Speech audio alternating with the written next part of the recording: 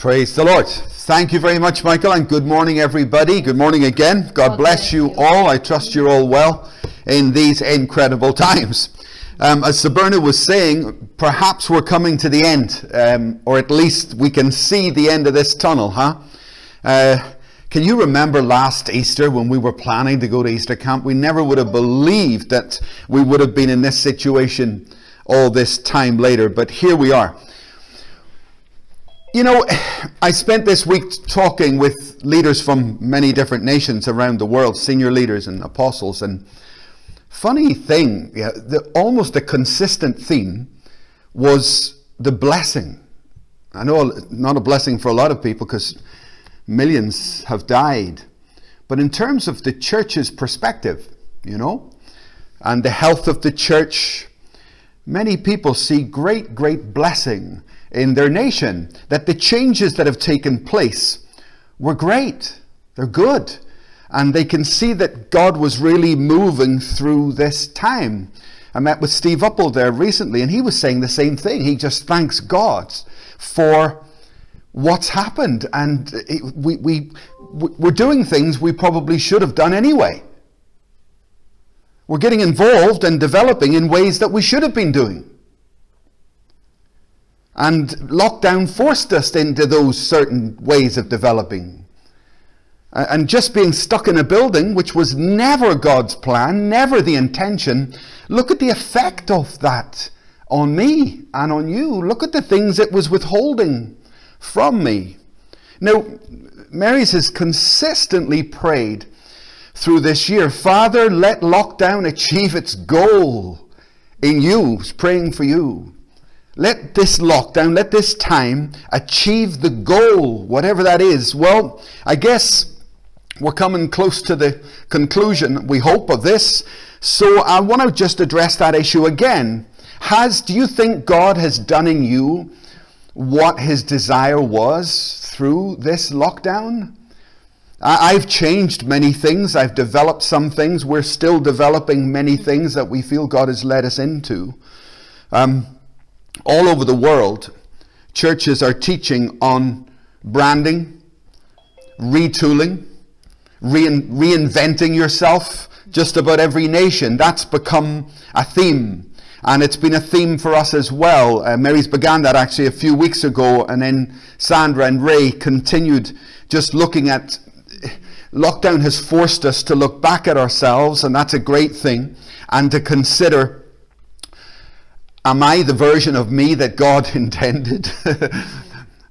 Is there another version of me to be installed, to be developed, that I need to release into this world? Am I outdated? Huh?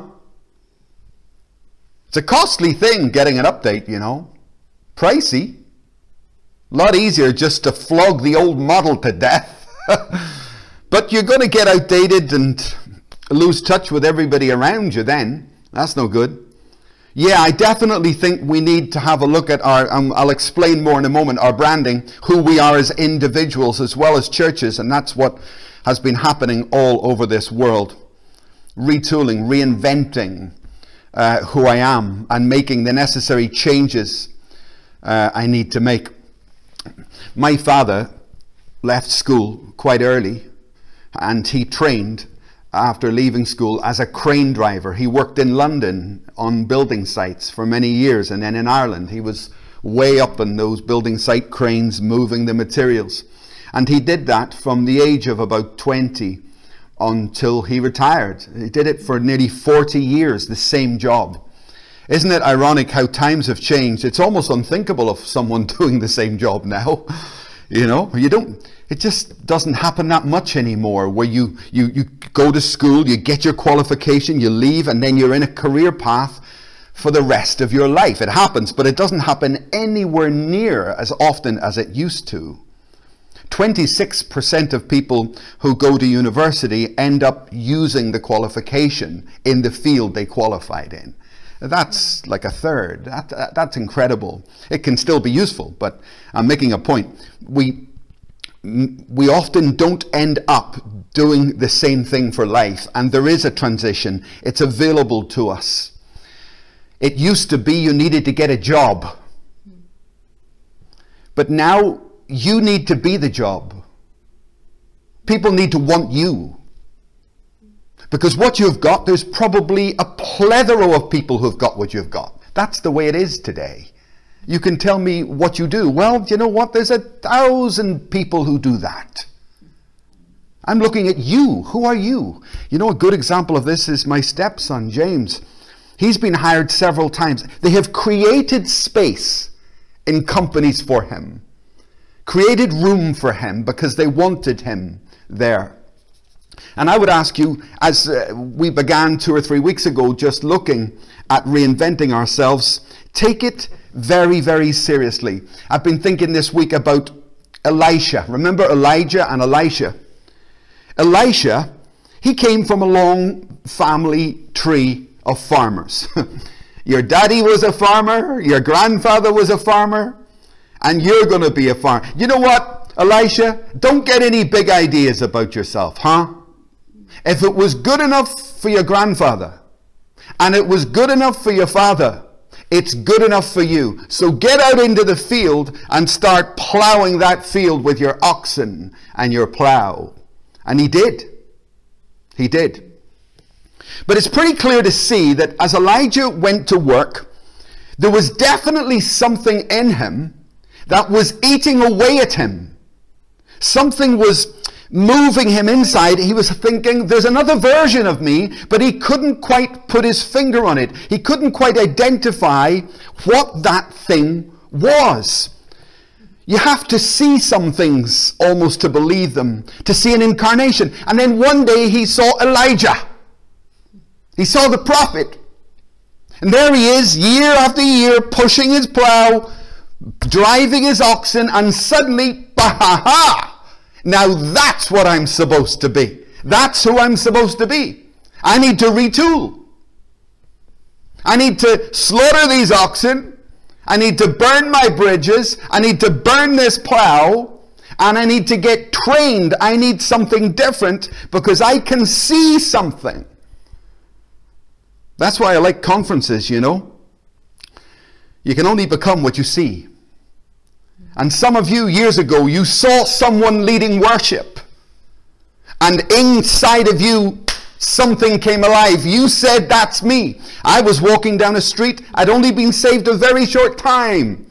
And there was a man called Stephen Harris preaching the gospel there. And I got frightened because everything within me said, that's you. That's you. And it was a scary moment. I was in healthcare. That's not my profession. I'd done well in my job. But it wasn't my actual identity. Be careful of that, you know. You can accept an identity way, way, way too quick. Elisha, you're a farmer. Elisha, you've got one talent. That's who you are. So be careful. I see this, people stuck in that kind of one talent mentality. We have a friend, John. We met him not long ago. And when his wife introduced him to us, I remember what she said. My husband, John, he's a bus driver. He's a bus driver, is he? Funny you should say that. Because I can drive a bus, you know. I can drive. Doesn't make me a bus driver. And anyway, John here, he's a husband. He's a father. He's a community worker. He's many things. So why do you just pigeonhole him so quickly? So be careful about becoming. It's important to me, and I trust it's important to you, to become the person God wanted me to be and has created me to be. That's where my zing and zap is. That's where the X factor is. But tradition and loyalties to my family, to my traditions, like Elisha could have done here, can weigh me down. I have seen this endless times because of the work I do. For nearly 30 years, I've worked with different cultures. I'm not loyal to my culture. My mother and I had many hot debates on this one because she was very nationalistic for Ireland, and she really did not like that part of me, but eventually I think she got the point. I'm not loyal to any church. I'm not loyal to Ireland. No, I don't belong to Ireland. I belong to the kingdom of God. Be careful there, you know. It can be a false loyalty. What's happened to me, I think, is my loyalties have got higher and higher and higher. When I was a child, I was loyal at one level to my family. But anyone who loves their father or mother more than me is not worthy of me, huh? And then you grow up, you get a gang you run around with, and you're loyal to them. And then you realize you're Irish and you're loyal to Ireland. And then you got your culture, and you start to get credibility within your culture. All of these things mount up, and they become like a prison. Some people are imprisoned in their own culture. And I'm saying that, I repeat, for like 3 decades working with national groups, ethnic groups, cultural groups. Listen, I've worked with churches, Romanians, Chinese, Kenyans, Polish, Pakistanis, Russians, Ethiopians, Eritreans, Malaysians, all over the United States, multiple nations across Africa, multiple nations across Europe, Scottish, Irish, English, Brazilian, Singaporean, and many more. Many more. Leading groups within these cultures. You don't do that without seeing something. You don't do it. And one of the biggest points I see is a lower level loyalty to something, some status I get within my culture. People always want status within their culture. They want to be seen a certain way by their own people. And that becomes a prison. That becomes a limitation in this year of no limits. And I was probably the first in my family to break that. And with great gentleness and love for my mother, I said, no, Mom.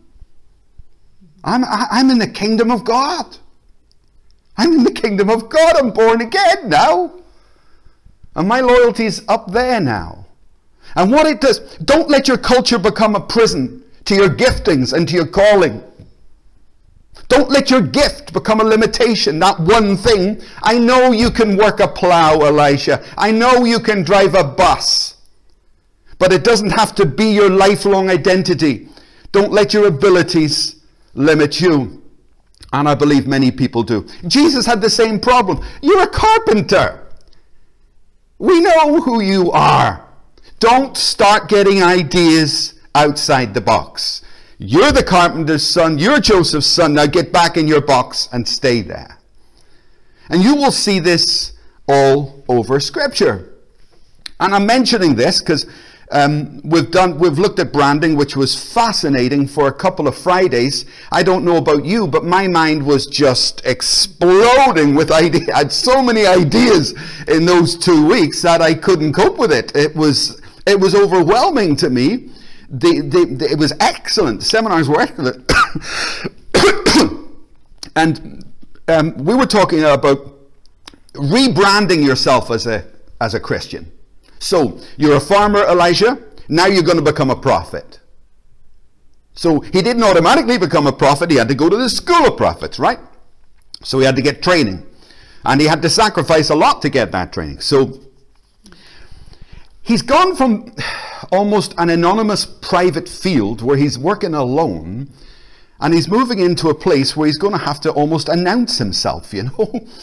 And this is a difficult transition for many people to make. When you talk about Christians branding themselves or churches branding themselves, it's counterintuitive.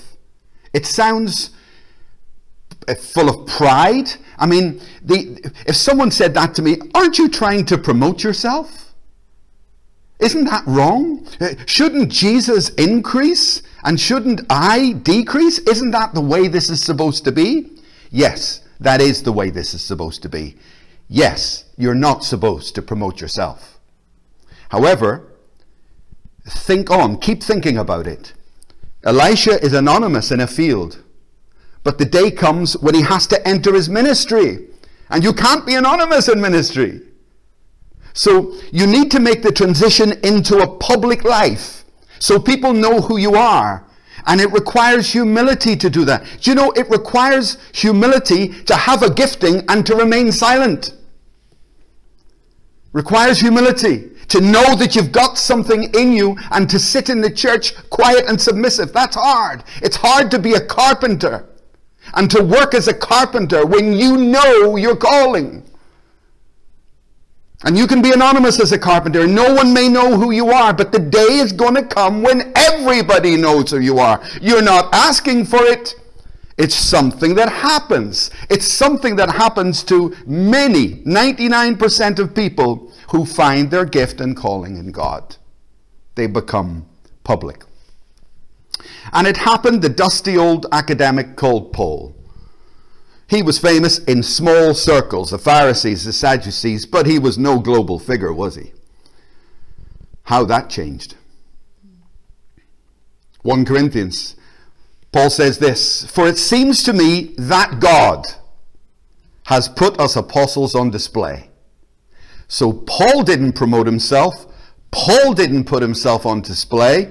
Paul says this, "For it seems to me that God has put me on display. He has made me a public figure. At the end of a procession, like those condemned to die in the arena, we have been made a spectacle to the whole universe."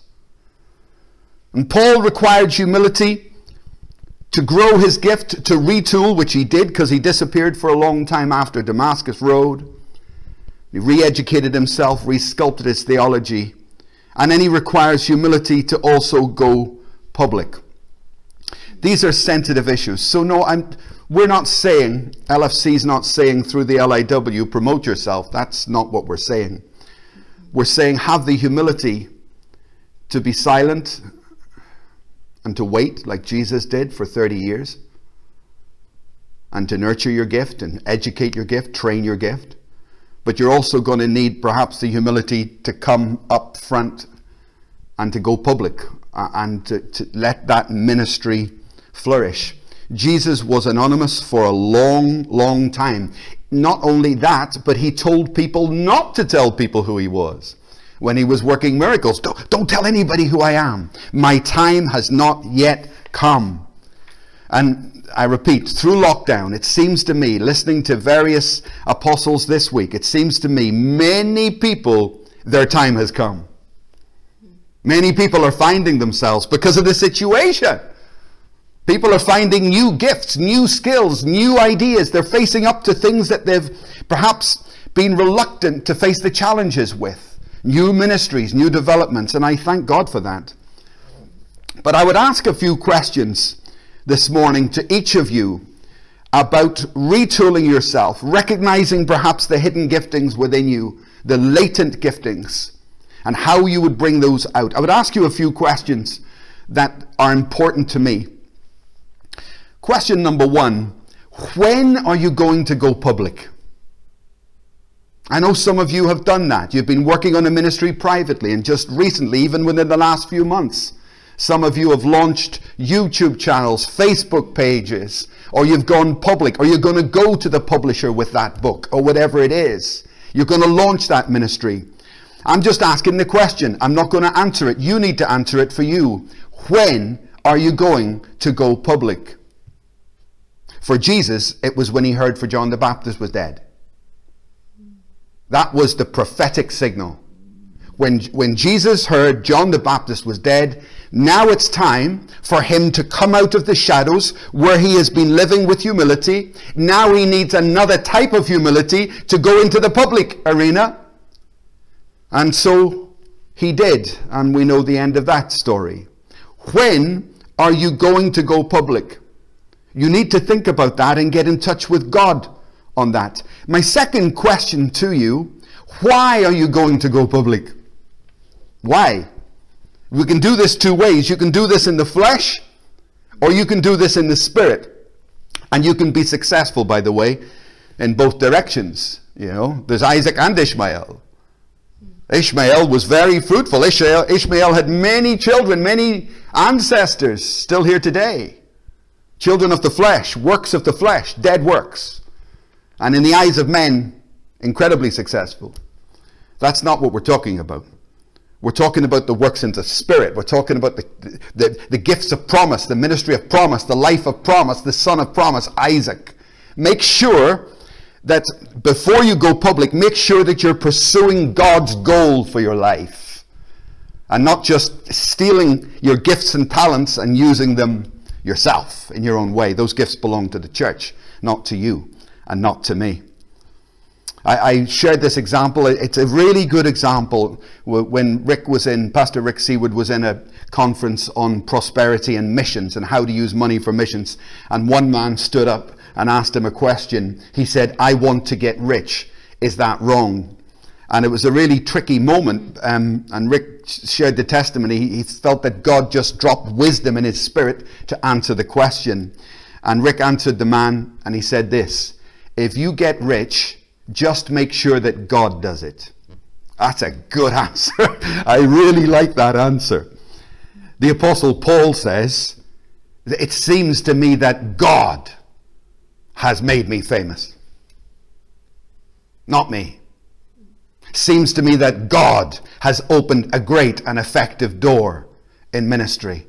That tells me that Paul never did try to use self-promotion as such, but rather was broken and humble and willing to be used of God in the public sense. When you go public is very important because you need to have the qualifications, the abilities to do what you're purporting to do, which is what Elijah and Elisha teach us.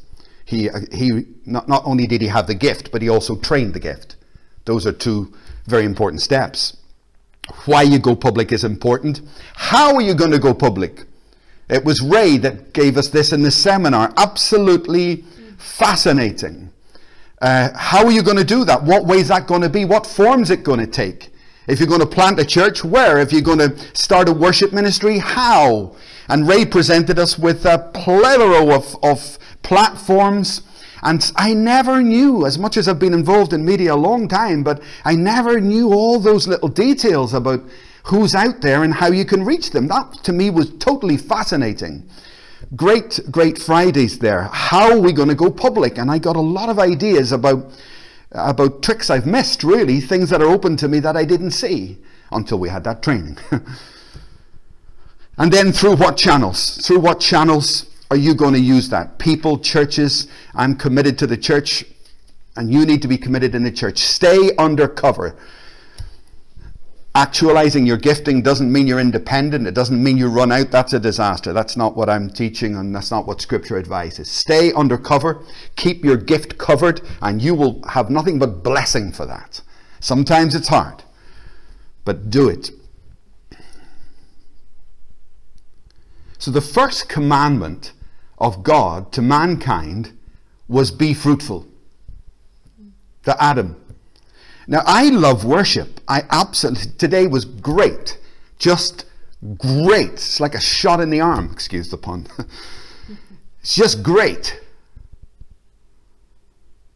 But in the Garden of Eden, God didn't say, okay, Adam and Eve, now you're going to worship, forever as such. I know there's worship going on in heaven forever. But he told them to take dominion. He told them to go to work. Here, Adam, here it is. I require fruit. I require a return. Like we were saying last week, God is a good father, but he's also a businessman. And God has invested in the parable of the talent or the laborers, whatever it is. He invests and then he comes back for his return. Where is my return? Where's my return? And this is why it's important for me to find out what I am specifically and individually called to do. When I respond to that, I hope you're listening to me, some people aren't going to like it. Especially people close to you. Especially people close to you. The closer they are, the more difficult it is. A prophet's not welcome in his own town, People close can be the ones who just can't believe that you have this idea. You? I know you. Elisha, Jesus, same thing. And Paul. They said, he's not an apostle. We know who this guy is. So be careful. I'm called to be fruitful, and one day I will give an account of that fruit in great detail. Precise detail. So for me, this is important to be very genuine to the calling I've been called to get trained in it, and then to outwork it, and to make it in a way that's presentable in the modern world. Can I just say something? You don't own anything. In everything I'm talking about here today, I have seen ownership destroy many people. You own nothing. Okay? And no one, remember the book of Acts, when the new believers after Jesus has just gone, no one claims anything is my own. We are slaves to Christ. I don't own this shirt. I don't own my home. I have a very temporary stewardship of my children. You don't own them. They are entrusted for a very brief moment. Yesterday, I was just sharing about my wedding ring when my first wife died, when Jeanette died. And I kept my ring on my finger. And I kept it on because I didn't see any reason to take it off.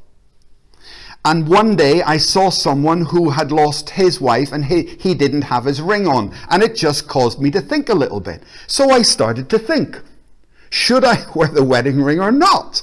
You see. And as I thought about it, in the next life there's neither Jew nor Greek, male nor female, husband or wife. Right. So when she was on earth, she was my legal wife, if you like, in God's sight. So I'm entitled to the ring temporarily. But once she died, she went on to become a child of God in eternity. She's no longer my wife. I suddenly saw that for what it is in reality. So I took my ring off and people started questioning me about that, and I gave that answer. That was a very temporary trust. That's a temporary trust. And everything in your life is the same. You don't own your own giftings. Sometimes I wonder if you guys know me at all. She said, she hears my phone calls. She sees my Zoom meetings. She said to me yesterday, "You are so submissive. You are so submissive in everything." Yeah. I was a rebel when I got saved. I was a rebel for 5 years. I couldn't work with anybody. My attitude was rotten. Absolutely terrible. I hated myself.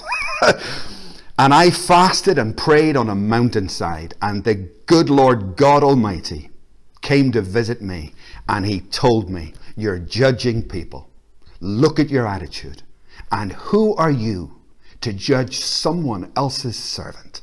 And I left that tent a free man. And my friends at that time said, "Whoa, I changed. Do you know what? I don't own anything. I don't own my own life. I belong to the church and to Christ. My gifts belong to the body of Christ. If, like an orchestra, if they say stand up, I stand up. If they say sit down, I sit down. That's how this works. I'm not an independent either in heart or in action. Yes, I am submissive because I believe through submission, which is the order of my Savior, who through submission has saved us all. Through obedience, through understanding this is the road I must walk. And if God has entrusted me with some gifts of power, may God forgive me if I ever abuse them or steal them or hijack them or take them for myself. No, they belong to the church. They belong to the body of Christ. And I'm here to serve at the widest level. I'm going to repeat it. You don't own anything. What you are is you're a manager. That's what you are. You're managing and raising your children. And then you're going to hand them over just for a moment. You are given a gift. It belongs to the church. It doesn't belong to you. And when you die, you're going to give an account for your management of that gift on earth. And that's where the rewards, and that's why I'm coming down this road. That's where the rewards kick in. I'm going to be eternally rewarded for what I did with my giftings, not someone else's ministry. And once I realize my giftings, then I can train them and utilize them in the kingdom. In Scripture, a lot of what I'm saying here this morning, because I just want to tidy up some of the thoughts on branding as we come out of lockdown in all probability. time, talents, and treasure. It would have been very easy for Elijah to think he was a man with one talent. He can drive a plow. That's it. It would be very easy for our friend John to think, I'm a bus driver and that's it. Okay? Now, Jesus does give one talent. I agree. He gives one talent. But he gives the one talent to a person, a gifting, one. But he expects them to work it and to earn more. He expects them to increase, not to remain a one-talent person.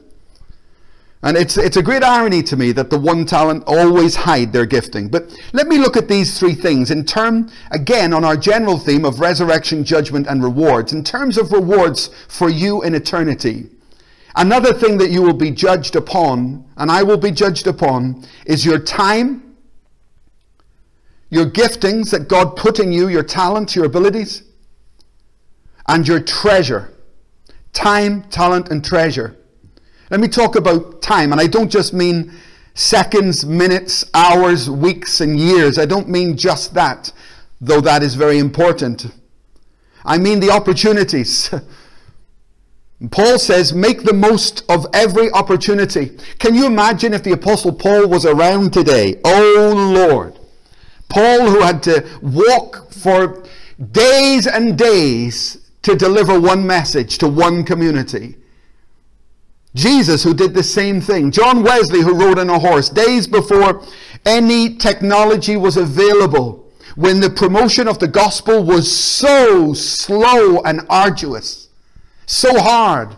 If you've ever seen a map of Paul's missionary journeys, it's astonishing the amount of effort they had to put in to getting the gospel to one. And you know, today, what a difference. You, in your home, can reach the world from your home. Now that is an opportunity in time.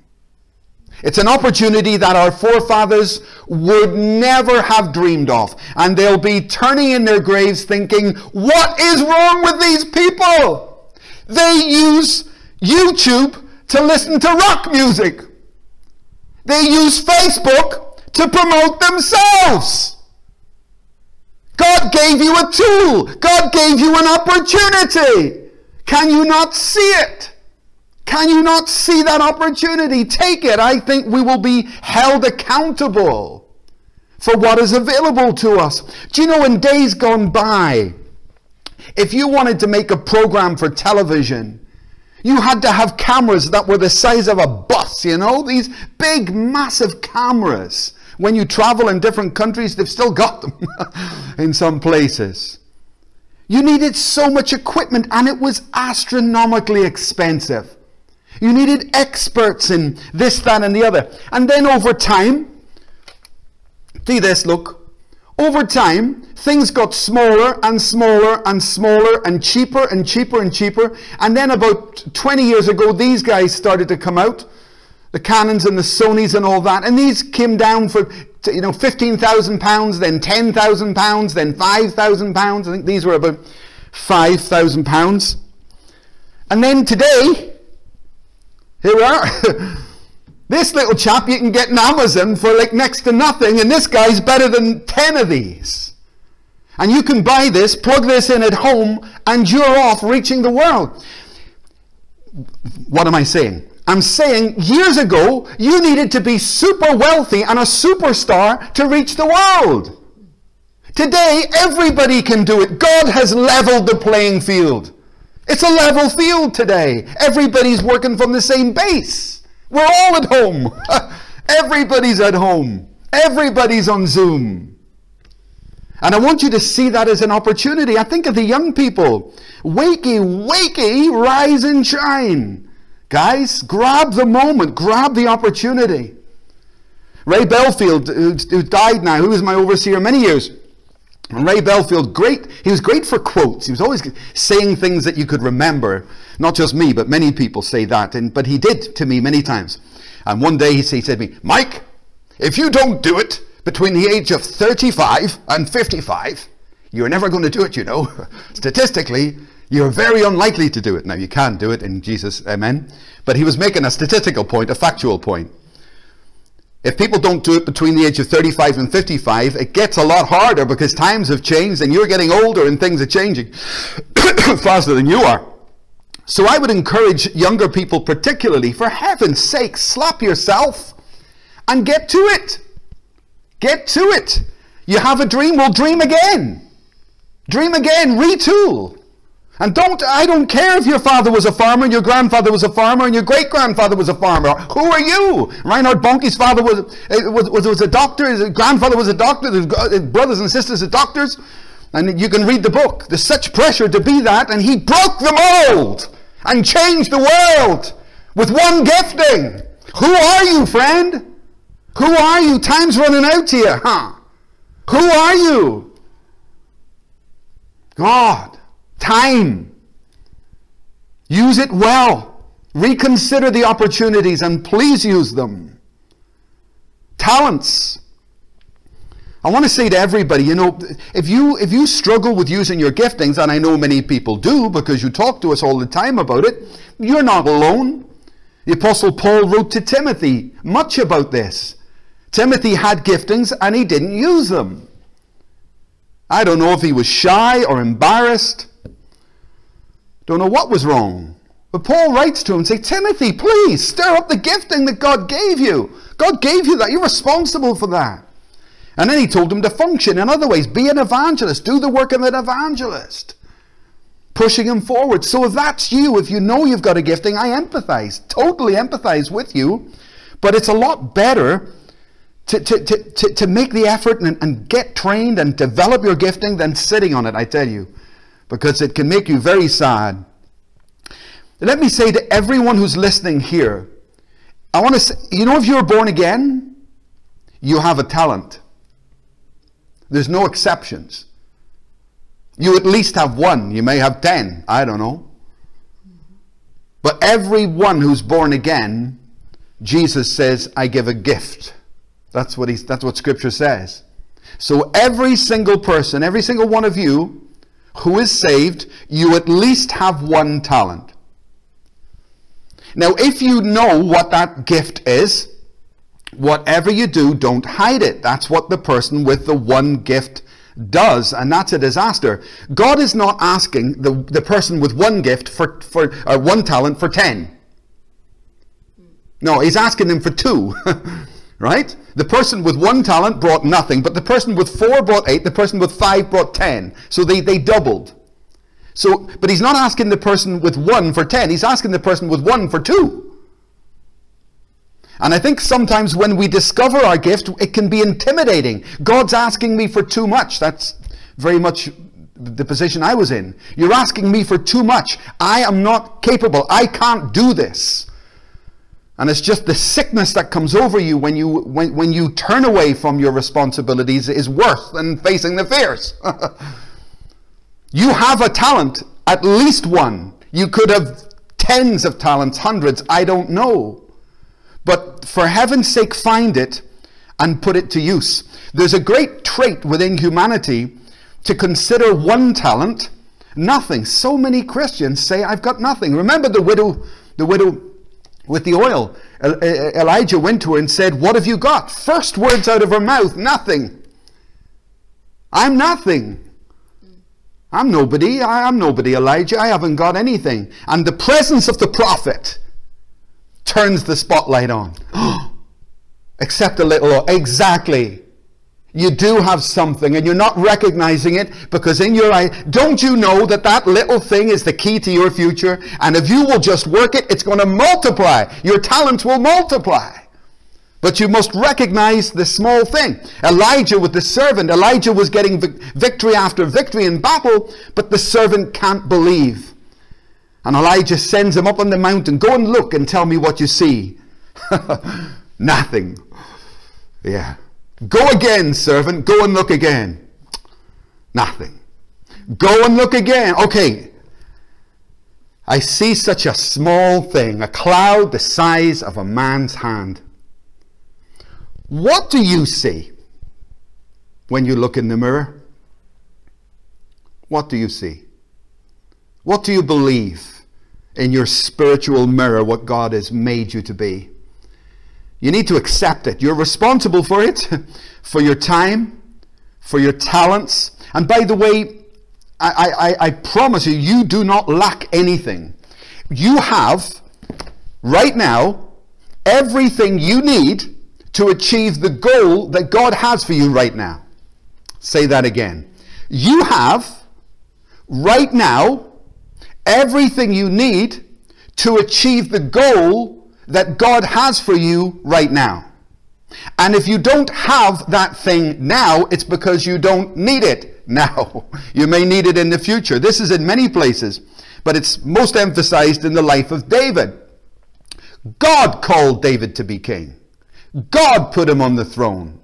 God gave him instructions in what to do. David was a naughty boy, but in 2 Samuel, Nathan, the prophet, comes to speak to David. And he says, this is what the Lord, the God of Israel, says, I anointed you. I appointed you as king over Israel. I delivered you to the hand of Saul. I gave you your master's house. I gave you your master's wives into your arms. And I gave you the house of Israel and Judah. Listen. And if all of this had been too little, I would have given you more. I gave you that gift. I gave you that position. So I gave you everything that you needed at the time you needed it to fulfill what I called you to do. And if you had needed more money, I would have given you more money. If you'd needed more people, more support, I would have given you more people because I appointed you. You have everything you need to achieve the goal that God has for you. You have it right now at your disposal. But can you see it? You need to see it and then put it to work. And in the future, as things grow and you expand, your ministry expands, God will add what you need at exactly the time that you need it. Anyway, it might destroy you now. You might put it to the wrong use and wrong purposes. My time, I'm responsible for. My talents, and of course my treasure, and absolutely not just money. So much of the preaching around this point of treasure is money, and that's fine. But Paul says this, we have this treasure in jars of clay. Not talking about money there, is he? He's talking about who I am. That I'm the light of the world. That's what you are. You are the light of the world. That's a treasure. Don't hide that lamp. But put that lamp on display for all to see. Preach the gospel in whatever way comes to hand. Use your gifting. Serve the church. And yes, if you need to retool, retool. If you need to revamp, revamp. But my final piece of advice to you today, do it now. Do it now. Scripture says, work while it is still daylight. Because the day and the hour is coming when no man can work. And as I look, I won't go into it today, but as I look at some of the restrictions being placed on Christianity and the gospel around the world, things are changing at a rapid pace, a very quick pace that I'm aware of. And Jesus said, work now while it's daylight. I've given you this. I've trusted you with it. Do your work now. Because the day and the hour is coming quickly when no man can work. Mary's was praying here this morning. We were in here early. And she was praying specifically from Isaiah 45, verses 1 to 3, and Jeremiah 33, verse 3. Both of those scriptures say that God will reveal to you the things hidden within, the treasures hidden within you. And my prayer for you today and for us today, in this moment, you seize the time in which you have been trusted to live. What a day to be alive. Use the platforms, use the technologies in a sanctified way. Find your gift. Be humble. Get the retooling and the training you need, just like Elisha did. And be aware that we are walking with a treasure the likes of which we just don't realize. that we're saved in this world. Be the light of the world in these dark days. Father, I pray for each and every person here. I thank you for them. I thank you for their fervor and their sincerity. And I commit them to you. Would you shine the light of God, the light of the Holy Spirit inside each person here, and let them discover treasures hidden within. Take away their fears and their anxieties and give them a loyalty towards the kingdom of God in Christ. May they break free as we see the flowers bursting to life all over the city. I pray that these people will burst into life, finding within them the treasures that God himself placed, and letting him water them, grow them, and develop them. And we pray we will be found trustworthy of taking this gospel in this day to the ends of the earth. We ask this in Jesus' name. Amen. Amen. Amen. Thank you, Michael. Thank you, Lord.